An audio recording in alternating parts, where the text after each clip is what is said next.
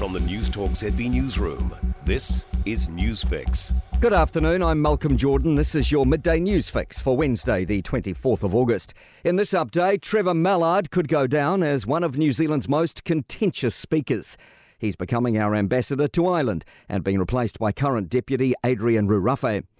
News Talk ZB Deputy Political Editor Jason Walls says Mallard's tenure hasn't been without controversy, including his false rape allegation several years ago. The phrase that's been thrown around is a poacher turned gatekeeper because he was being one of the worst behaved MPs for a number of years and now being in charge of all the MPs in the House.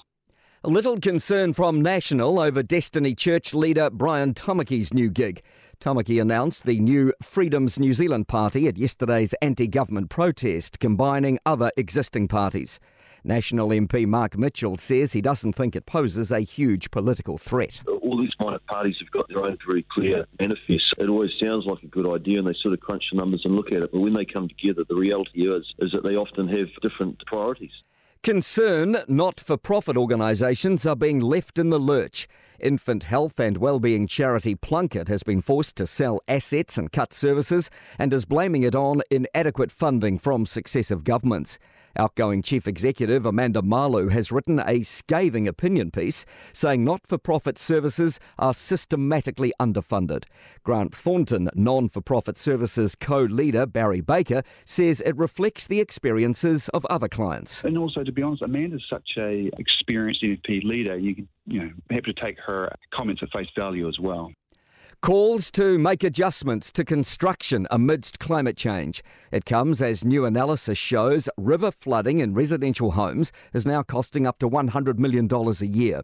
CoreLogic also projects the annual cost could go up by more than 20% by 2050 and more than 30% by 2100. Head of Research Nick Goodall says they have special concerns for some regions. The exposure for somewhere like Otago is one of the highest, and we see they're worth about 5% of the total residential property, but when you look at the proportion of national annual average river loss, it's about 15%. A lobby group says Aucklanders are being let down by poor public transport.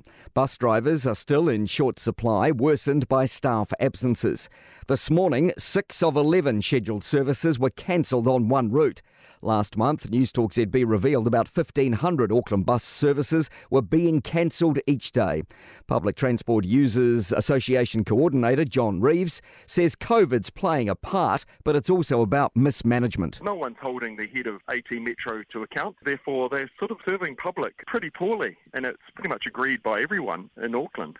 To sport, former captain Amelia-Ann Icanasio has made a return to netball's Silver Ferns alongside Jane Watson, Karen Berger and Ellie Temu for tests against Jamaica and Australia. 7 New Zealand amateur golfers have the chance to earn a place at next year's Open Championship and the Masters by securing spots in the Asia-Pacific amateur field in Thailand during October. And Liam Lawson has had his seat moulded for his first Formula One in-season practice with the AlphaTauri team in the Belgium Grand Prix on Saturday morning. I'm Malcolm Jordan. That's your latest news fix. We'll be back with the next update at 5 p.m. from the News Talk ZB newsroom. For more news, listen to News Talk ZB live on iHeartRadio.